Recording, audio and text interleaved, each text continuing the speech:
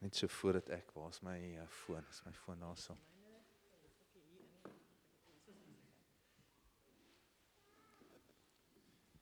Ekskuus julle, ek het so 'n paar notas in Engels. Just a few notes in English.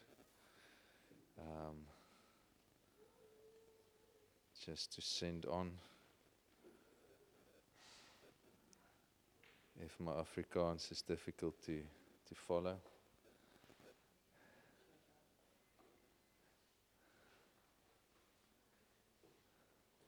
So just forward to those around you if you know they need it.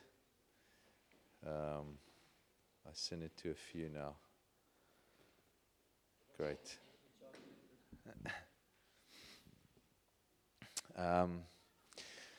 So ja, ek hierdie naweek soos wat ek nou net gesê het en net soos dit ons hoor hierso, daar's so baie dinge waarvoor dankie gesê kan word. So baie dinge wat as ou terugdink, my kop is in 'n warwoel van, ons het Vrydagoggend by mekaar gekom na in die Meelwatertuin en sommer net 'n klompie van ons gedeel, nagmaal saam gehad, gedeel wat op ons harte is. En dit was so kosbaar om saam die getuienis van dit wat Jesus besig is om te doen of te wys of so, dit vul jou. Dit gee vir jou krag, dit gee vir jou hoop, dit gee vir jou openbaring en ou stap al weg en jy voel, ja, dit was goed, né? En maar soos dit elkeen praat, dan maak dit 'n nuwe file oop. Jy weet, van julle, as jy nou na jou foon moet kyk, val as jy dalk nou na die internet gaan of soos, dan het jy 'n klomp files oop. Jy weet, in jou Ina gereeld is nou een van daai wat sy sê, maar my foon hak vas en alles. Dan sê ek, gee net hier so en dan jy weet, dan moet ek eers alles toemaak. Jy weet, daar's hoeveel files en hoeveel programme is oop. Die ding kan nie meer werk nie, hy hak vas, jy weet, en gereeld sien ek mense, jy weet, dan al die op die internet, jy weet, jy het hierdie verskillende websites is klaar oop en my kop voel partykeer so as ek so luister na die gebeure en so, dan voel dit, die Here maak al hierdie verskillende files oop en nou moet ek iets mooi logies en op mekaar, wat volg op mekaar, moet ek nou kom deel, terwyl my kop dink, daai is so goed, en hierdie ding is so goed, en so, as ek dalk so bietjie hier en daar afwyk, geef my nou al, maar weet ook dat ek voel al, ons kom jaar in en jaar uit by hierdie oomblik, en so, aan die een kant hoef ons nie als nou uit te pak nie. Ek is ook oortuig, julle het ook toegang, meeste van julle, tot internet of so, daar's klomp boodskappe, wat amazing waarhede, en amazing dinge openbaar, en dan dink jy, man, ek wil dit ook sê, hoe daai ou dit gesê het. Op die einde van die dag sê ek, Here, wat het U vir ons vanmôre, wat U wil kommunikeer? En so, dis wat ek hoop ek gaan bring, maar soos dit, ek dink oor die naweek en ek probeer terugdink, jy probeer al The Passion of Christ, as jy dit nou al gesien het, of Chosen, of jy verskillende films, so dit gee al vir jou half prentjies, jy het dalk in verskillende Bybels, die kinderbybel, en dan, jy weet, die grootmensbybel, as jy dit so wil noem, en al hierdie verskillende weergawes, dis dieselfde, maar dit het verskillende hoeke en invalshoeke wat plaasvind. En as ek dink aan die naweek wat plaasgevind het, dan is daar so baie dinge. Jy sien Jesus wat in gehoorsaamheid en liefde homself kom oorgee en om gekruisig te word. En ons weet, dis die klimaks. Maar terselfdertyd is daar profeseë wat honderde jare oud is, wat vervul word in hierdie oomblik. Terselfdertyd het jy godsdienstige opstande van jy weet, die fariseërs en die skrifgeleerdes en sovoorts, as gevolg van die uitsprake van Jesus en sy volgelinge. Op dieselfde tyd het jy politieke onrus, want as die effek van Jesus se bediening het net, dit was besig om te versprei, en die ouens was bang daaroor. Daar was 'n nuwe koning, 'n koninkryk. Op dieselfde oomblik word Jesus verraai deur Judas, hy word verloon deur Petrus. Daar's twyfel in sy nabye sirkel, his inner circle. Daar's onsekerheid oor die egtheid, die geloofwaardigheid en die toekoms van hierdie boodskap, hierdie evangelie wat Jesus gebring het, want hy gaan nou doodgaan. Hy gaan nou gekruisig word. As ek dalk die prentjie nog so bietjie kan inkleer, ek is seker daar was 'n oom wat pita brode verkoop het op die hoek van Shalomstraat en Rubenstraat of so, wat die pessimis, hy sê die glasie is altyd half leeg en hy het gesê, ek het jou gesê, dis net 'n klomp trieksters en hulle wou net geld maak uit hierdie evangelie ding. Ek het geweet, dit gaan nie hou nie. Op die ander hoek is een van die ouens wat genees is tydens Jesus se bediening. En hy probeer sin maak uit, maar hy het my genees, maar nou gaan hy doodgaan.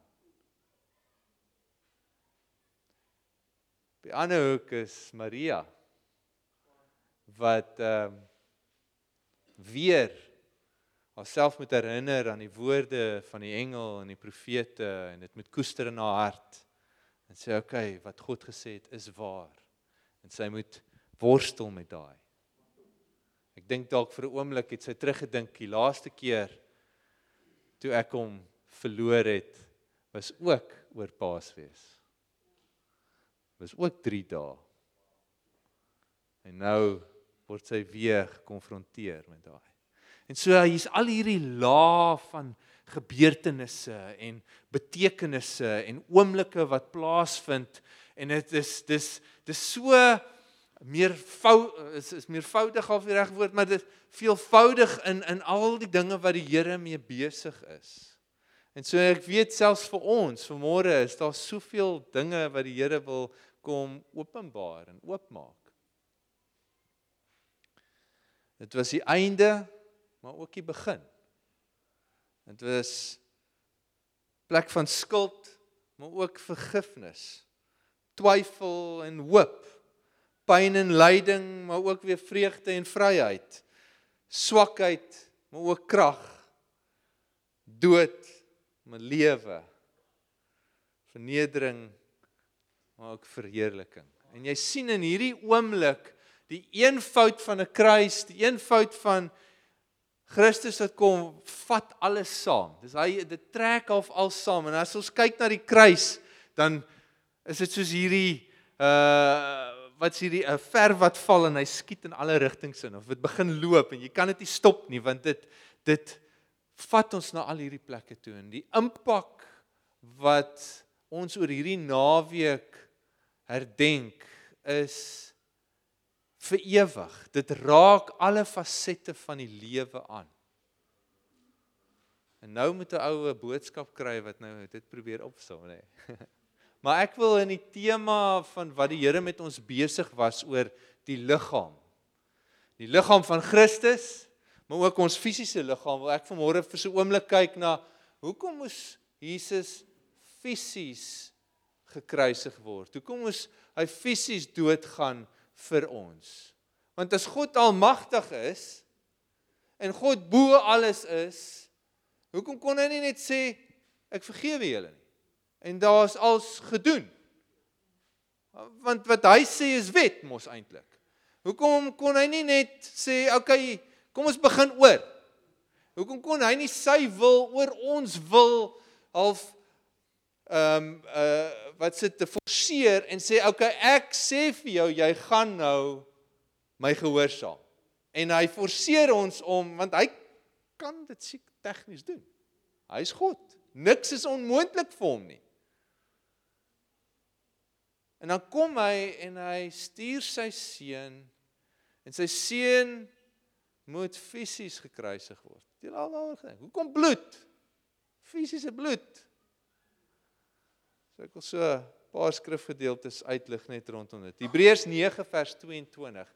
En ek wil hê as jy saam met ons gevolg het oor die laaste paar weke, wil ek jou net gou vir 'n oomblik laat onthou, ons het oor die liggaam gepraat, en ons het oor die liggaam van Christus, oor ons liggaam, en dan so half van die deel ook het Sean oor oor die priesterskap gepraat, ons het laasweek so 'n bietjie daaraan geraak, Cassie het oor die ark van die verbond, en dit is half hierdie twee, jy sou dink, wat maak hierdie met mekaar sin? Maar dit kom by mekaar in die betekenis wat dit het, en so ook in Jesus. En in Hebreërs skryf die skrywer skryf vir gelowiges wat hoop nodig het, wat hulle moet aanhou glo. Hulle is in 'n plek waar hulle versoek word, waar hulle vervolg word, waar hulle alles is teen hulle, en dit is besig om hulle op 'n plek van ons weet nie of ons nog moet glo nie, want alle ons omstandighede sê vir ons dis nie waar nie. Daar's gebede wat dit voel asof dit nie gehoor word nie. Daar's mense wat doodgaan, grond wat gevat word, armoede en so, en die mense van God het deur omstandighede gegaan wat ons vandag deurgaan. En wat die skrywer wil sê is, ons omstandighede kan nie God definieer nie. God definieer ons omstandighede. Dit is belangrik vir ons. Ek dink ons groot versoeking, die vorige generasie het ons gepraat van we are not human doings, né? En ons sê ons werk nie vir ons redding nie, en dit gaan nie net oor werke nie, en dooie werke, en ek dink in die vorige generasie, ons ouers het 'n goeie werksetiek, en nou kom hierdie nuwe generasie, en die groot klag is, jy weet, hulle is die hele tyd moeg, en hulle is so emosioneel, en hulle vat so vinnig aanstoot deur dinge, hulle is sensitief en als, en ek wil vir hierdie generasie sê, we are not human feelings, but we are human beings. En God wil alles kom korrigeer, kom in plek sit, sodat ons reg kan connect met hom, reg kan lewe. En in Jesus sien ons daai, dat werke sy plek het, gevoelens het sy plek, alles het die liggaam het sy plek, en is onder die leiding van God. En so Hebreërs kom en hy praat nou van al die Joodse feeste en dinge, en hoe dit wys na die werklikheid. Hebreërs 9 vers 22 begin, ek gaan sommer in Engels lees. Indeed, under the law, almost everything is purified with blood, and without the shedding of blood, there is no forgiveness of sins. Nou wie van julle, jy is of in die ontvangkant van dit, of in die gee-kant van dit, maar badkamers en handdoeke wat op die vloer lê, dit aan die een kant, daar word ding gesê, tel op die handdoeke, of ons het gereeld dinge van, wees versigtig as jy dit doen, trek jou baie, en dinge wat oor en oor gesê word, sodat daai persoon kan lewe, 'n goeie lewe kan hê, volgens ons, né, volgens die ouers. En eers as jy dan nou weer 'n ouer word, dan begin jy dit ook vir jou kinders te sê. Ek onthou my pa het gereeld, maak die kaste toe, tel jou klere op, hang nie. Maar hierso vind ons dat deur die eeue het God aan sy mense iets oor en oor gesê. Ek het dit nou half aan die negatiewe kant, maar hy het gesê, sonder die bloed is daar geen vergifnis. Sonder bloed wat gegiet word, is daar geen vergifnis. En hy het dit oor en oor beklemtoon deur die aksies van die aanbidding van sy mense. Without the shedding of blood, there is no forgiveness of sins. Thus it was necessary for the copies of the heavenly things. Daar ek het gesê, die aardse goed is kopies. So die aardse goed, en dit is weer eens vir ons moeilik, is eintlik die skaduwee van die werklikheid. Maar ons ruil dit om. Dit wat ons kan voel, dit wat ons kan ruik met ons sintuie, dis werklik, en die hemelse goed is half die skaduwee, want dit is moeilik, ons kan nie vat kry aan dit nie. Dit wat onsigbaar is nie werklik nie, maar dit wat sigbaar is. En God kom sê, nee, dit wat onsigbaar is werklik. Meer werklik as dit wat hier op aarde is. Julle het gehoor toe Roelof gepreek het. Jesus het alles geskep, deur hom is alles geskep. Dit wat op die aarde is en dit wat in die hemel is, deur hom is alles geskep. En so daar's 'n realiteit van die geestelike realm. En hy sê hierdie is die aardse goeders is kopies van dit. Hy sê the heavenly things to be purified with these rites, but the heavenly things themselves with better sacrifices than these. So the heavenly things need to be purified with better things. And say, for Christ has entered not into holy places made with hands, which are copies of the true things, but into heaven itself, now to appear in the presence of God on our behalf. Nor was it to offer himself repeatedly, as the high priest enters into the holy places every year with blood, not his own. For then he would have had to suffer repeatedly since the foundation of the world. But as it is, he has appeared once for all at the end of the ages to put away sin by the sacrifice of himself. And just as it is appointed for man to die once, and after that comes judgment, so Christ, having been offered once to bear the sins of many, will appear a second time, not to deal with sin, but to save those who are eagerly waiting for him. Okay, so hier sien jy dat die liggaamlike offer van Jesus was ontsettend belangrik, want bloed moes gegiet word. Dit was oor en oor gesê. Dis die manier hoe sondes vergewe word. En in die Ou Testament, in die Ou Verbond, was daar 'n tydelike vergifnis wat plaasgevind het. En daar moes bloed oor en oor gegiet word vir die sondes wat gedoen was. En Jesus kom en hy sê, ons gaan dit eens vir altyd doen, maar jy moet bewus wees, sonde moet vergewe word. Andersins lei dit tot dood. En so 'n liggaam moes gegee word. 'n Perfekte liggaam. En daarom het Jesus liggaamlik gekom. God moes in die vorm van mens kom. Hy moes. As hy nie het nie, sou dit nie regverdig gewees het nie. En ek dink ons sal eendag verstaan hoekom dit so aan mekaar gesit is. Maar van die begin af is dit hoe die lewe werk. En dit is interessant, jy sien dit in meeste gelowe. Daar is baie geloof, selfs in satanisme. Daar word offers gemaak, daar word in 'n klomp verskillende, daar word bloed gegiet vir lewe. Daar sê life is in the blood. En so, al is dit fisiese bloed, moet ons nie die geestelike realiteit agter dit ontken nie. Sekere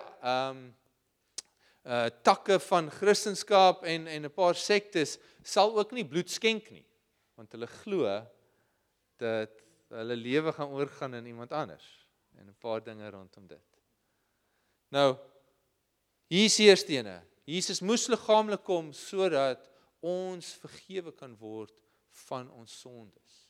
Hy moes gegee word as 'n offer. Hy het homself gegee, sy bloed is gegee. Maar dis nie al nie. Hy moes ook liggaamlik opstaan.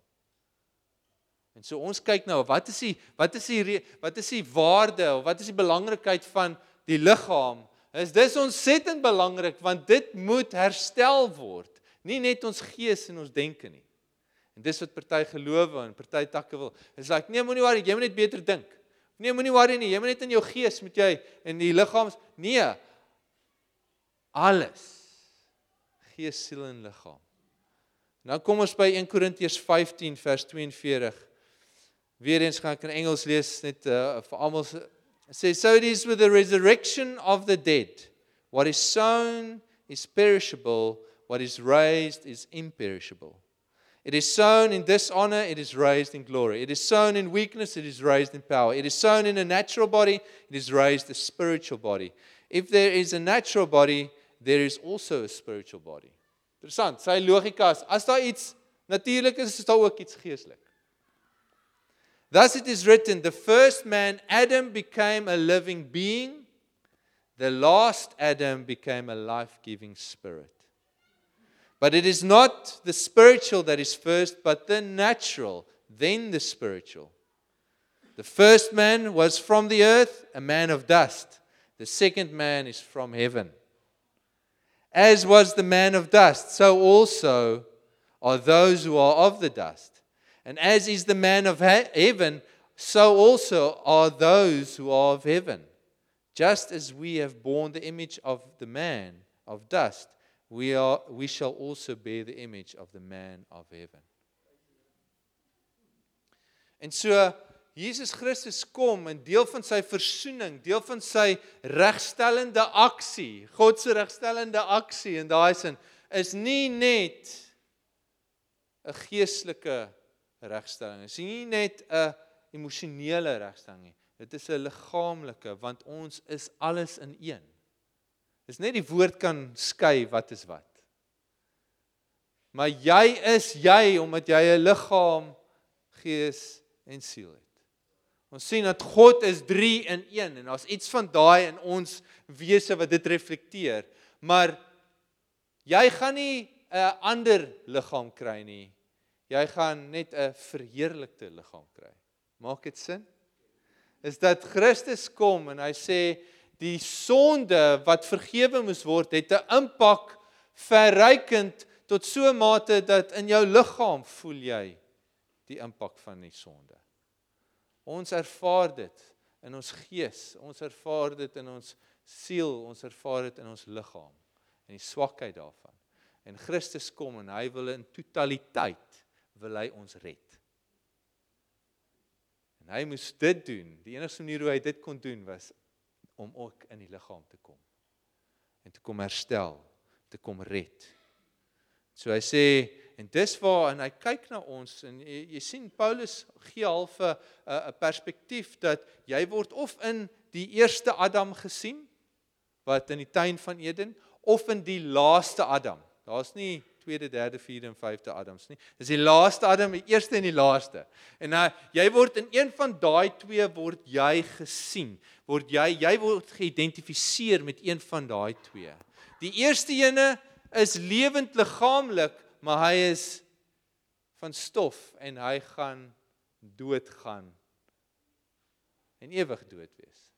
Die laaste ene is, en hierdie eerste ene kan nie vir jou lewe gee nie. Hy kan net vir jou, hy het vir ons die liggaam gegee, daai tipe lewe op aarde. Maar die laaste Adam is 'n lewegewende gees ook, en deur sy liggaam kan ons ewige lewe hê. En dis noodsaaklik, want dis waar God ons wil hê op die ou einde. As ons ewigheid in 'n tydlyn moet sit, is wat ons vandag ervaar is tydelik, is 'n oomblik. Dit is net nou, maar die ewigheid waar God ons saam met hom wil hê, dis waarna hy kyk. Hy kyk he's in it for the long haul. En julle sal onthou, aan die begin van die jaar het ek gepraat van God se eternal perspective. Wat was nou weer die Afrikaanse woord vir daai? Die ewige selfs ek het al vergeet van daai groot Afrikaanse woord, maar voorneme, ja, sy ewige voorneme. Dit was nie net om ons terug te kry in die tuin van Eden nie. Om ons soos Adam te kry, toe alles perfek was nie. En ek moet sê, alles is nie perfek nie. God het gesê, dit was goed. En soms dink ons, as ons dink aan goed, dan dink ons perfek, maar dit is nie noodwendig dieselfde ding nie. So, en ons dink, God wil ons terugkry na daai posisie, daai manier van lewe. Nee, hy wil ons kry soos sy seun, die laaste Adam, wat vrug van God dra. Al hierdie is deel van die proses, maar sy hart en sy beplanning is, ek wil julle soos Jesus hê, die man van die hemel. En vir dit om plaas te vind, het jy 'n liggaam nodig. Jy kan nie sonder 'n liggaam wees nie. En daar sekere spieelbeelde en dinge wat God dan nou aanhoudend oor en oor sê, tot hierdie klimaks in Christus, wat sê, jy is vergewe, dis oop, kom en stap saam. Jy is vergewe en jy kan soos ek wees. Hy gee ons daai gawe.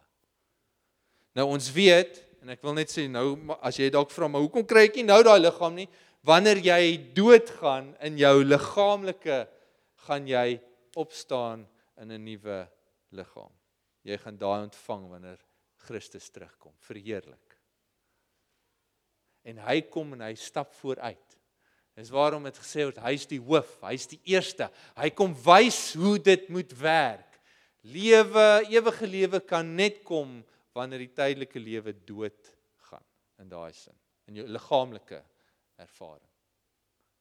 En so ons ontvang nou Gees, ontvang ons hom, en ons word verenig met hom, en ons siel word ons vernuwe, ons word gered deur daai, let your minds be transformed through the renewing of, be transformed through the renewing of your minds. En dan, in ons liggaam, gaan ons 'n verheerlikte liggaam kry, wanneer hy terugkom. Het gaan amazing wees. Hoe gaan hy liggaam lyk? Ons is nie presies seker, maar het gaan soos Jesus in wees. En toe hy teruggekom het, en ek gaan nou nie in al, maar hy kon eet, maar hy kon deur mure stap. Ek weet nie mooi hoe daai werk. Hy was nie meer beperk tot die beperkings van ons liggaam wat uit stof gemaak is. Hy het 'n liggaam gehad, maar die beperkings was nie meer daar nie.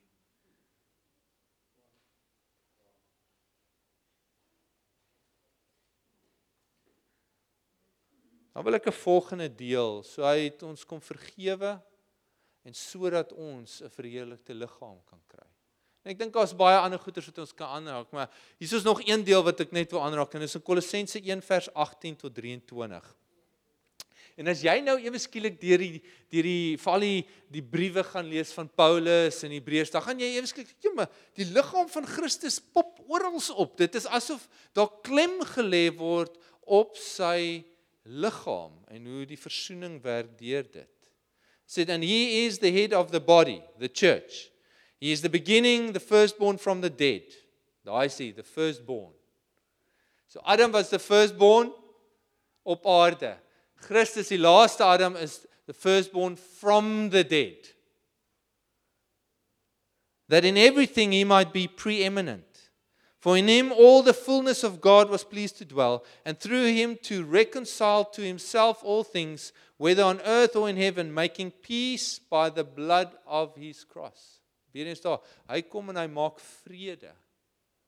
Daai vrede praat van harmonie. Dis nie net, as toe jy klein was en jou boetie of jou sussie het jou, jy weet iets aangedoen en jou ma sê, vergewe hom, en dan sê jy, dis okay nie. Of as iemand kom vra en sê, dis okay nie. Nee, dis 'n herstel van verhouding. Dis 'n bring in orde soos wat dit moet wees. Dis harmonie. En dis moeilik. Maar hy kom doen dit deur die lewe wat hy gee. And you, en hier's 'n klem wat ek wil hê op vers 21, and you who once were alienated and hostile in mind, doing evil deeds. En dis hoe dit werk.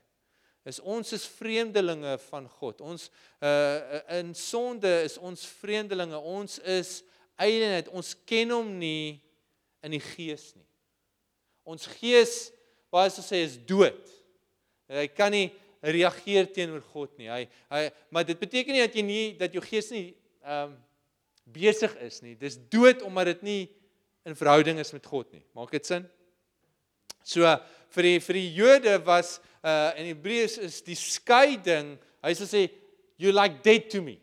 Omdat daar 'n skeiding plaasvind, die verhoudingsbreek is daar en daar's 'n vreemdheid wat kom. Hier in ons gees sê we were alienated. Dan sê hy in ons gedagtepatroon, in ons siel, is hostile against God. Jou gedagtes is vyandig teenoor God. Nou mag jy dink, maar Jesus, ek wou nooit 'n fight pik met die Here nie. Ek was dalk nou nie gered nie, maar ek het geweet ek moenie. Nee, daai vyandig teenoor God is omdat ons eie denke, ons eie wil volg, ons eie kies. Dis wat Adam en Eva gedoen het. Dit was nie omdat hulle 'n vreeslike moord gaan pleeg het nie, dit het eers in die volgende generasie gekom, maar dit was dat hulle eie wil gevolg het. God het sy wil bekend gemaak. Jy kan vir alles eet behalwe hierdie boom. En Adam en Eva was in daai plek en ouens, daai boom het goed gelyk. Hy kon jou wys maak. Hy het lekker geproe. Hy het al die sinte, alles was reg. En as jy met jou natuurlike oë 'n oordeel moet gee, dan is hierdie 'n goeie boom. Hierdie is die regte ding. Hierdie gaan my vul. En hulle volg hulle eie wil. En is dit nie so wat ons baie keer doen nie? Dis 'n goeie keuse. Dis 'n wysheid. En dis 'n valse wysheid. En so ons sien dat ons posisie voor Christus was vreemd, foolish, as ek al die kan gebruik, vyandig, in ons eie wil, en dan sê hy, ons doen evil deeds, bose dade, ons dade was eintlik teen God. En dit is gees, siel en liggaam. Die uitwerking van sonde lei ons na bose dade toe. Ons is omring deur dit. En Christus kom deur sy liggaam, deur sy bloed, kom hy en hy kom versoen ons. Hy sê daar, verse 22, He has now reconciled in his body of flesh by his death, in order to present you holy and blameless and above reproach before him. If indeed you continue in the faith, stable and steadfast, not shifting from the hope of the gospel that you heard, which has been proclaimed in all creation under heaven, of which I, Paul, became a minister. En hy sê, hierdie goeie nuus is 'n verklaring van die aksie wat Christus kom doen het. Dat alles wat whipping nodig gehad het, soos in daai, alles wat verkeerd was, alles wat uit orde was, alles wat in chaos was, en alles was besig om vinnig downhill te gaan. En ons sien al 'n klimaks in daai naweek, of ek sê nou naweek, maar oor daai Paasfees, ekskuusie, Pasga, oor daai tyd van Jesus se kruisiging, dis asof alles slegter gaan. Politiek gewys, godsdienst gewys, verhouding gewys, al hierdie dinge gaan slegter en slegter. Dis 'n katastrofe. En dan kom Jesus en hy kruisig en op die derde dag staan hy op. Ek moet sê dat as hy net gekruisig was en hy was dood, dan het hy deur sy bloed betaal. Die betaling is gemaak. Jy is vergewe in daai sin, maar daar's nog geen krag om saam met God te leef nie. Jy is net 'n blank, neutraal. En so hy moes opstaan sodat hy ons kon krag gee of bemagtig om saam met God te lewe. Ons noem daai bemagtiging genade. So he became a life-giving spirit. En nou kom hy en dis hierdie katastrofe en dan praat Tolkien, van julle dalk nou al van, is dit E.R. Tolkien of E. Tolkien? En hy skryf vir sy J.R. En hy skryf vir sy seun en ek praat hy oor hierdie katastrofe en hy sê die Jesus se kruisiging en opstanding is 'n catastrophe, verseker. 'n katastrofe. En wat hy bedoel daarmee is baie keer wanneer ons sê ons Afrikaans ook eulogie, wat eulogy, wanneer iemand dood is 'n mooi boodskap, is 'n goeie boodskap, of die Eucharist, is die goeie genade. Wanneer daai voorgesit word, dan is dit iets goeds. En J.R. Tolkien praat hier van, hierdie is 'n goeie katastrofe, want gewoonlike katastrofe praat net, dit gaan slegter en slegter, en dit is baie erg. Maar hy sê, this is a catastrophe. So what I mean by that is, it's a good catastrophe. Event that is sudden, a happy turning in a story which pierces you with a joy that brings tears.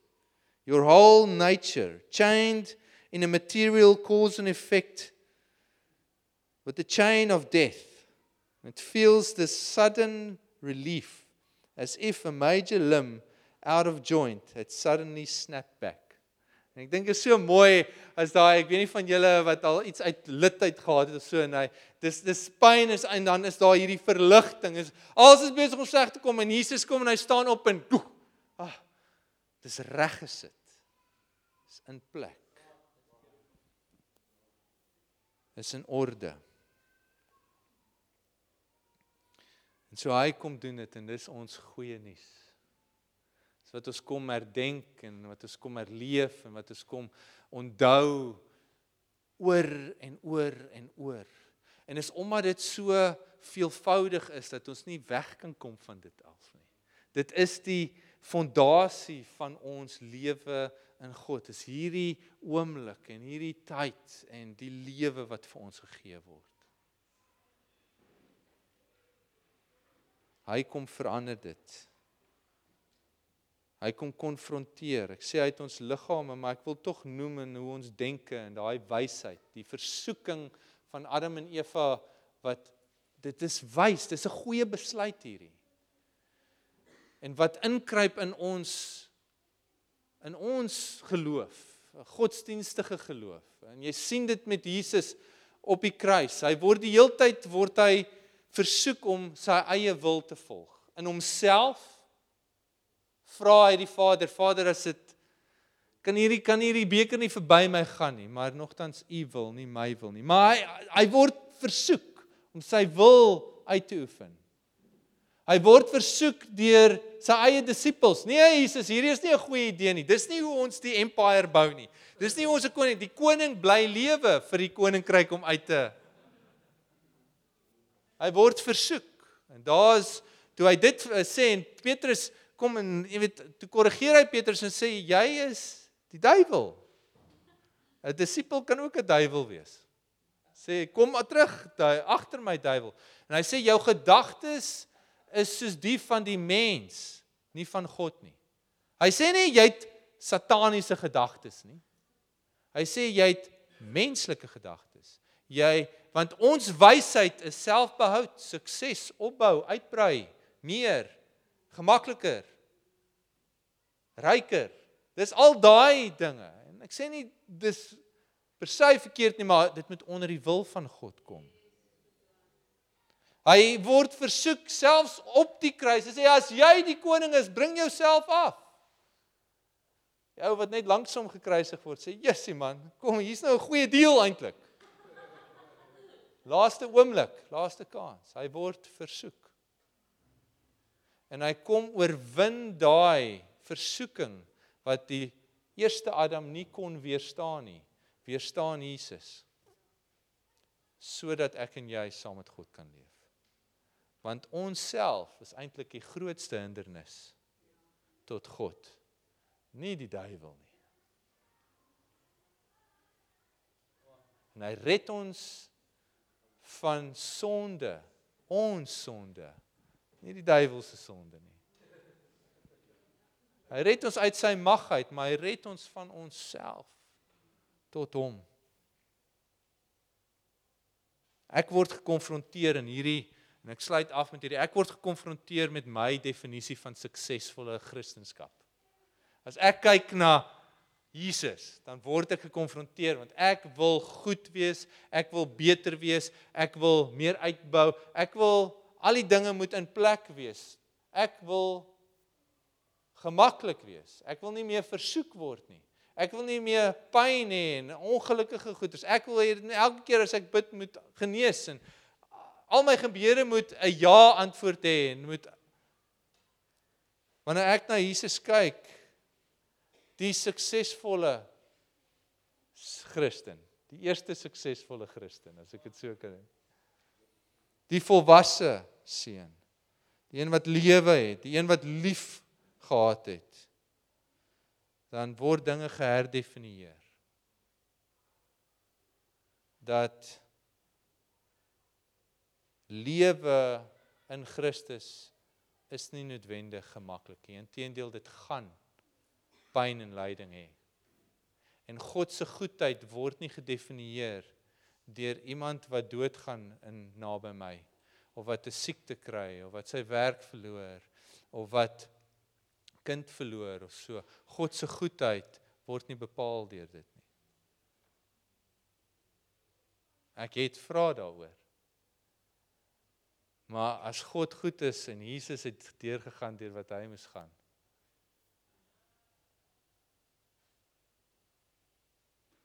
dan kan ek nie sy goedheid bevraagteken nie. Ek kan nie sy liefde bevraagteken nie. Want soos 'n goeie ouer, kyk God nie net na die oombliklike of die tydelike pyn nie. Die tydelike ongemak, en die tydelike hartseer, en die tydelike pyn, die tydelike benoudheid, die tydelike min, en die baie nie. Hy kyk nie na dit nie, hy kyk na die ewige oorvloed.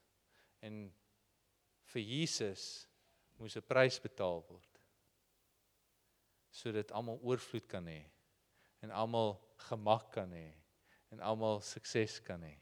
Maar op aarde gaan daar daai oomblikke wees. Net soos 'n kind groot moet ons ook groot word in Christus. Jesus is nie gespaar daarvan nie. Jy en ek gaan nie gespaar word daarvan nie. En in 'n generasie vol human doings en human feelings en so, is daar gereeld, word God bevraagteken as gevolg van wat in die wêreld aangaan. En hy wat in beheer is, en hy wat alomteenwoordig is, en hy wat soewerein is, beteken nie dat jy niks pyn, niks hartseer, niks verraad, niks vervolging gaan hê nie. En daai wat in jou lewe is ook nie 'n teken van sy dat hy homself vervreem van jou nie. Inteendeel, hy kom om naby aan jou te wees.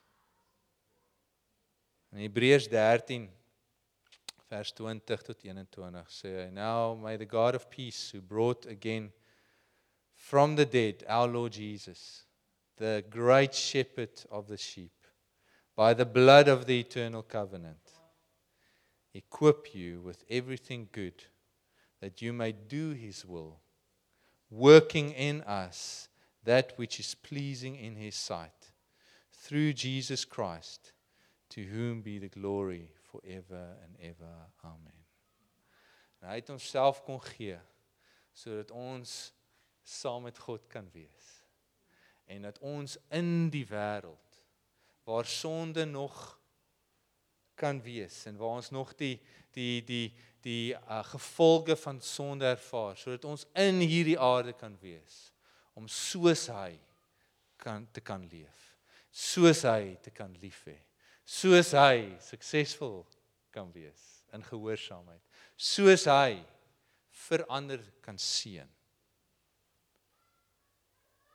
Hy werk in ons om dit moontlik te maak. Soos hy, sy liggaam op aarde te wees. Die gemeente van Christus. Kom ons buig die hoofde. Here, dankie dat ons vandag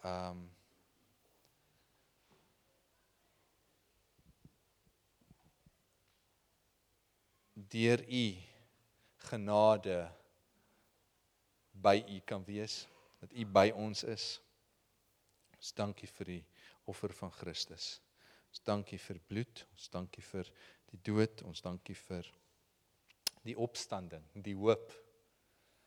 En Here, dat u ons nie roep na 'n filosofie, dat u ons nie roep na wetenskaplike feite, het Jesus werklik gesterf, het hy nie, en al daai Here dinge wat vir ons half geruststellend maak, dat ons, okay, nou kan ons glo, dit maak sin.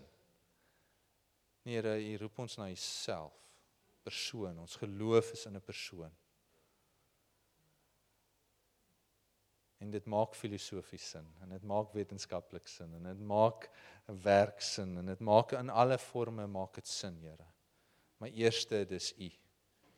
En ek bid, Here, vir elkeen van ons om te verdiep, te verbreed in ons persoonlike verhouding met u. Here, dankie dat u jouself gegee het, sodat ons kan. En as jy vanmôre voel, jy's ver van die Here, jy weet, een van die mees gereelde dinge wat ek kry is, dit gaan nie goed in my stilte tyd nie. En ons baseer ons verhouding op ons stilte tyd, en dit is 'n vrug van daai, maar in jou hart voel jy ver, jy voel vervreemd, jy voel dalk selfs vyandig as gevolg van goed wat gebeur het. Jy's besig met goed wat nie God se hart is nie. Kom nou voor hom. Ons herdenk 'n naweek wat dit uitbasyn, jy kan kom. Sy arms is oop. Inteendeel vir Thomas, wat getwyfel het, as gevolg van net die hartseer en dit was skrikwekkend wat plaasgevind het. En Jesus sê, kom voel my. Kyk, hier is my wonde. Dit was werklik. En Jesus reik uit na ons. Hy verstaan die vraag.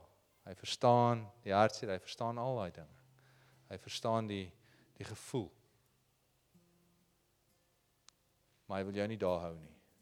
En hy kan nie toelaat dat dit hom definieer nie. So kom ons gee onsself oor, waar Jesus gesê het, nie my wil nie, maar u wil. Dat ons wil gefilter word deur die kruis.